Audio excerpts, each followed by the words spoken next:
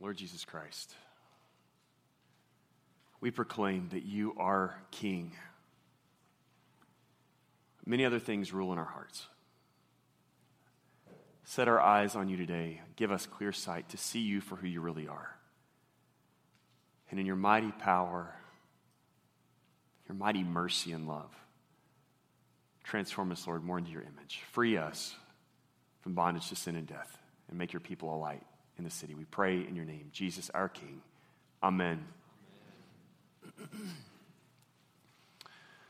Well, today we head into Holy Week, and we meet Jesus on the way to Jerusalem, about to make his triumphal entry.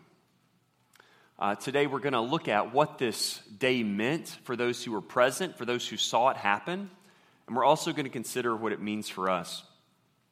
You have this passage we read outside. I don't know if all of you got to hear it, but it's from Luke chapter 19. So it's in your bulletin. I encourage you to keep it handy so that you can look at it. What was this event all about? Why is there a Palm Sunday? Why do we make such a big deal of this day in this particular passage of Scripture? Well, for several years, Jesus had been traveling around doing incredible things. In the process, he'd stirred up a lot of speculation about who he was. There seemed to be several possibilities. Some people said that he was a teacher, a rabbi. Some said a prophet. Some people thought just maybe this could be the Messiah himself. What's interesting about that is that Jesus, in many ways, allowed the questions surrounding his identity to persist on purpose. He wanted this to happen. In the Gospel of Mark, we see this especially. He frequently heals people and then tells them not to tell anybody what happened. There are several occasions where Jesus makes a specific point that his time has not yet come to be revealed. And even John the Baptist, who is the very first to recognize him as the Messiah, at the midpoint of his ministry, is unsure if that really is who Jesus is. And that all seems really strange to us. Why would Jesus want to keep his identity a secret? Well, there are layers to this, but one of the reasons is because revealing himself as Messiah would have communicated something very different than he intended. It would have been tantamount to a declaration of war. Messiah, of course, means anointed one. The Greek word for Messiah is Christ. So whenever we say Jesus Christ, that's not his last name. Christ is a title that means king, but not just any king, like King of Kings, Lord of Lords, King Jesus. Now, for first century Jews, the Messiah was the ultimate priest king. He was the chosen one, promised and waited for. He was God's righteous representative who would bring deliverance to God's people and judgment on his enemies in a permanent kind of way. The Romans and the Jewish leaders who owed them allegiance certainly knew all this very well. So anyone claiming to be the Messiah was explicitly challenging their rule. In other words, claiming to be the Messiah was the kind of thing that would get you killed very quickly. Of course, Jesus wasn't afraid to die, but because so many of the Jewish people were waiting for the Messiah to come and lead them to victory, the appearance of a credible Messiah, and Jesus was certainly that, would create a huge response among the people. If he had declared himself publicly to be the Messiah, he would have become a kind of lightning rod that everyone ready to fight for liberation would have flocked to. And there were times when Jesus, he almost had armies marching in his name in spite of his avoiding it actively. After he fed the 5,000, Jesus had to leave quickly because it says that they were getting ready to come and take him by force to make him king. The point in all this is not that Jesus wanted to avoid a confrontation. It's that he was preparing for a different kind of battle than either Rome or Israel expected the Messiah to fight. He absolutely intended to bring deliverance to God's people and judgment to God's enemies. But the scope of his fight was not national, it was cosmic. So what we're seeing here is that the difference between popular expectation in the Messiah's mission and Jesus' actual mission, it gave Jesus a reason to keep his identity quiet. That is, for a while, until the exact moment came to reveal his identity. That's what the triumphal entry is all about.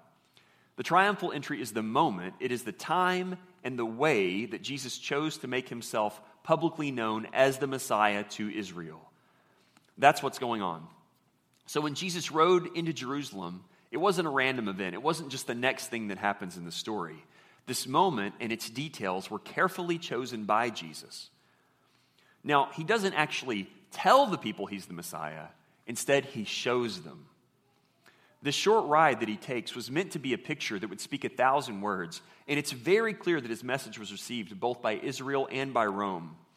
But the imagery that he used is somewhat lost on us all these years later, so I want to make it a little more clear. The key to understanding what Jesus was saying on this ride is an Old Testament passage that he was fulfilling. It's Zechariah chapter 9, verses 9 and 10. And this is what I was reading over you as you walked in. This is what it says. Rejoice greatly, O daughter of Zion. Shout aloud, O daughter of Jerusalem. Behold, your king is coming to you. Righteous and having salvation is he. Humble and mounted on a donkey, on a colt, the foal of a donkey. I will cut off the chariot from Ephraim and the war horse from Jerusalem. And the battle bow shall be cut off, and he shall speak peace to the nations.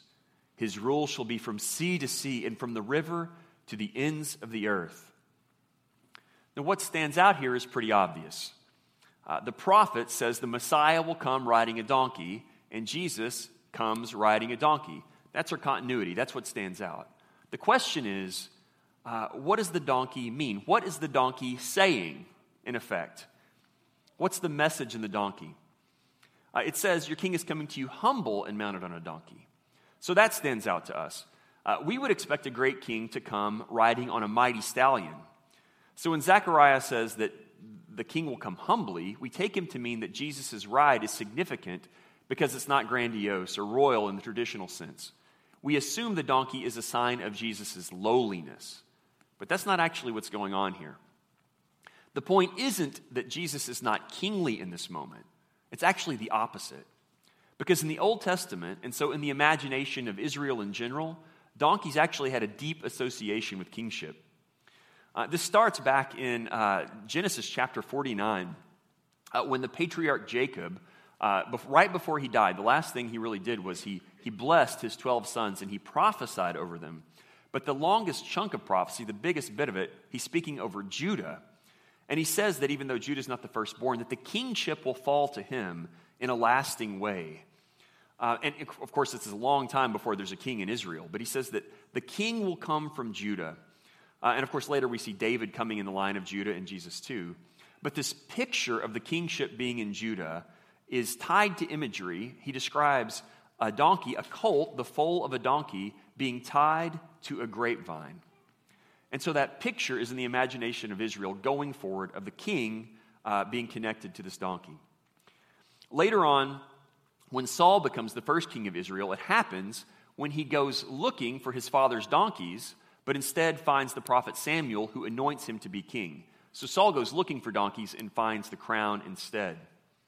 Then whenever David, the sort of prototype of the Messiah, finally decides to pass on his kingship to one of his sons, he shows Israel that he's chosen Solomon specifically by having him put on his donkey and ridden around among the people.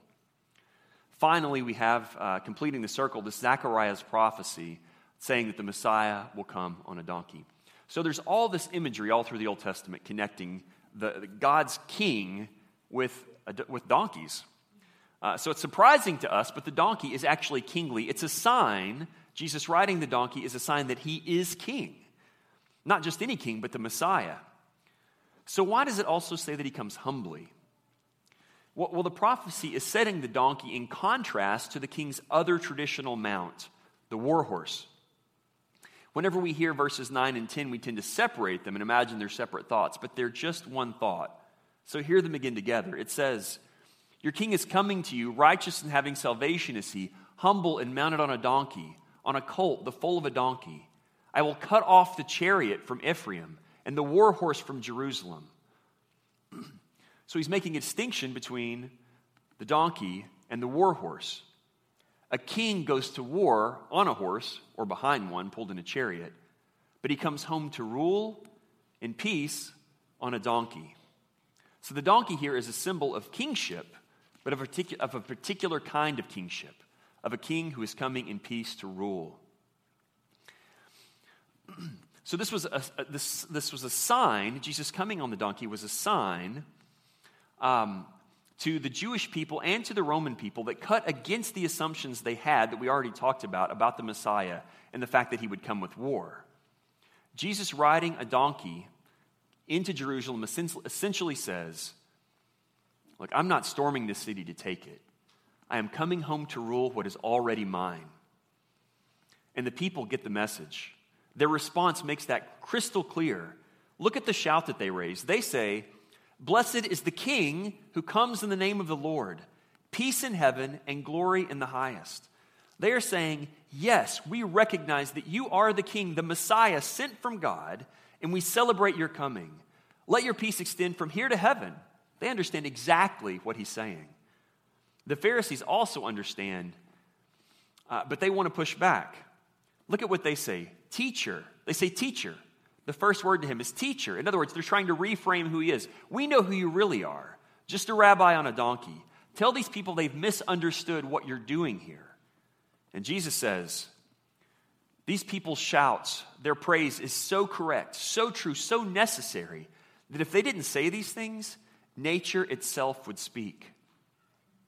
In this moment, he is saying the speculation can end because he is affirming the people's praise, which is straight out of Psalm 118, and saying, yes, I am the Messiah, and I come in peace. But this opens up another mystery, another question. How can the king come in peace? How can the ruler of Israel ride into Jerusalem while it is occupied by enemy forces? How can he do that in peace? Well, this seems strange to us because we tend to confuse peace with passivity or avoidance. You see, we think that peace means not causing any trouble, not bothering anybody or causing a fuss. Jesus, he comes in peace, but he's going to make a big fuss.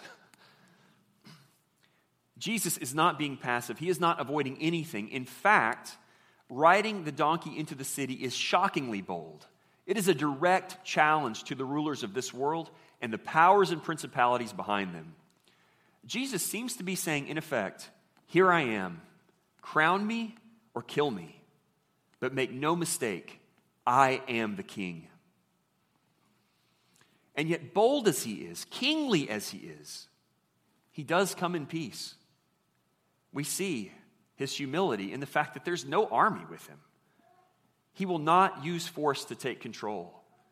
He will not leverage position or connections or money or armies or any of the powers that earthly rulers use to get things done, to get his way, to take control, to take his rightful place. He comes with absolute authority, but completely without coercion. In this, again, we see the true nature of his humility. And we see his humility again when we look into his eyes. If we read just a little bit further in the passage, we see exactly what's on his mind as he's riding up into Jerusalem. You see, he's not defiant in this action. It is not pride that's moving him. He's moved by pity, a sad kind of love. Because even as he rides through the cheering crowds, he knows that this people will reject him. So he cries as he rides. He weeps, not for himself or for the cross that's coming, but for them, knowing what's going to become of them as a result of their rejecting him. Both in the sense that within 40 years, Jerusalem will be destroyed by Rome, and he knows it, but also in the deeper spiritual sense. This humble ride, this ride with tears in his eyes, this ride without an army, will of course also be interpreted as weakness and naivety by those who seek to destroy him. You see, they think that he's a threat, but they think that he's made a mistake. They believe that he's overplayed his hand here, but it's not a mistake. Jesus has chosen this moment to reveal himself as Messiah precisely because he has also chosen this moment to die. With this ride, Jesus announces that he's king and simultaneously puts himself into the hands of the people whose power he's challenging. Now Rome will not be able to ignore his claim made so publicly in front of tens of thousands of pilgrims coming into the city for the Passover. But also there will be no opportunity for the Jewish people to muster a revolt in his name. His challenge will be accepted, but it will also remain a peaceful challenge. Jesus has chosen his moment well. But this is the right moment above all because it is also Passover. It is the great celebration of the Exodus, the moment of remembrance of when God defeated all the powers of Egypt and led his people out of bondage. The memory of God passing judgment on Egypt, but passing over his own people when he saw the blood of the lambs on their doorposts. How can the king come in peace into a city ruled by an enemy? The King of Kings comes in peace. The Lion of Judah comes without an army because he comes as the Passover lamb also. And it is as lamb that he will do battle. It's interesting that the path, there are a lot of ways to come into Jerusalem, but the path that he took, leading from Bethpage across the Mount of Olives up into the city, was the same path that the sacrificial Passover lamb traveled every year as a part of the Passover celebration around this same time. And it's fascinating that the shouts that the people were raising from Psalm 118, "Blessed is the King who comes in the name of the Lord." If you look at the very next thought in that psalm, the next words that are said, it says, "Bind the festal sacrifice with cords up to the horns of the altar." They weren't saying that, but Jesus, who is the Word of God, knew the psalm. And those words must have echoed in his ears. It's a call of praise to the Messiah come from God, but it's also a call to bring forth the sacrificial lamb. And so he went. And thus it was not by the force of arms or armies that the Creator of the world came to liberate his people and bring his kingdom. He came as sacrifice, his weapon the cross, the blood spilled, his own. The exodus that he accomplished wasn't merely saving Israel from a foreign oppressor. That had happened several times for Israel before, but it never lasted. Each time Israel was rescued from human oppressors, they remained slaves to the power of sin and death. Their own brokenness never ceased to oppress them and lead them into bondage. But Jesus' battle, the exodus that he would lead, was from the powers of sin and death themselves, and not just from their human agents. Again, he wasn't avoiding the Romans and Herodians. He was going beyond them to destroy the powers behind them. His victory then wasn't just for Israel, but for all of the fallen world. So friends, this is the meaning of Palm Sunday. This is what it's about. It's why we celebrate today. It's the day when Jesus was revealed as King and as sacrifice, as Lion and as Lamb, as Lord and as Savior, on his way to be enthroned on the cross, to fight and win against the forces of darkness through the power of his own mercy, through the power of suffering love. That's what we're celebrating today. The Lion who is the Lamb, the Savior who is the Lord. But then we have to turn and ask, what does this mean for us? What difference does this make? What does it change for our lives today? What does Palm Sunday mean?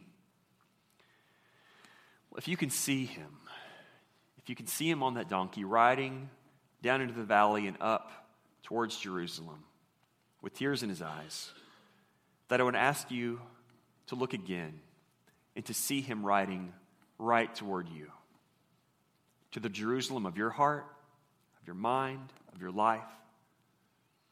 Because Jesus comes to us today and every day, much as he came to Jerusalem that day 2,000 years ago. He comes as Lion and as Lamb. He comes as King who brings peace. He comes as Savior and he comes as Lord.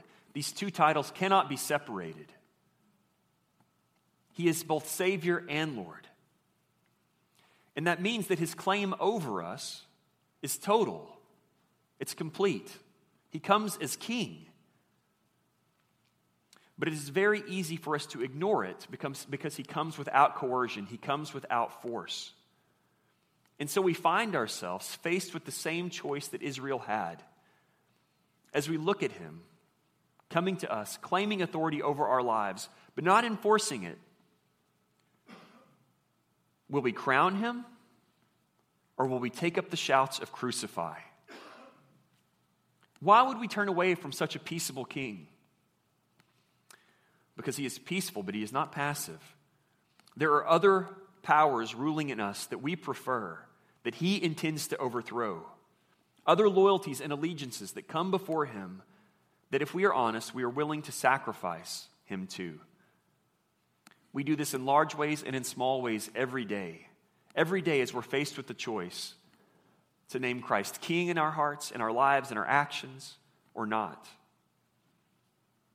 So the question that this day, that his ride begs for us is, will we recognize this King? And if we do recognize him, do we merely recognize him as the people did, with shouts that quickly turn from praise to condemnation? Again, why does that happen? It happens because Jesus is coming to unseat things in our hearts. So what is he coming to overthrow in you?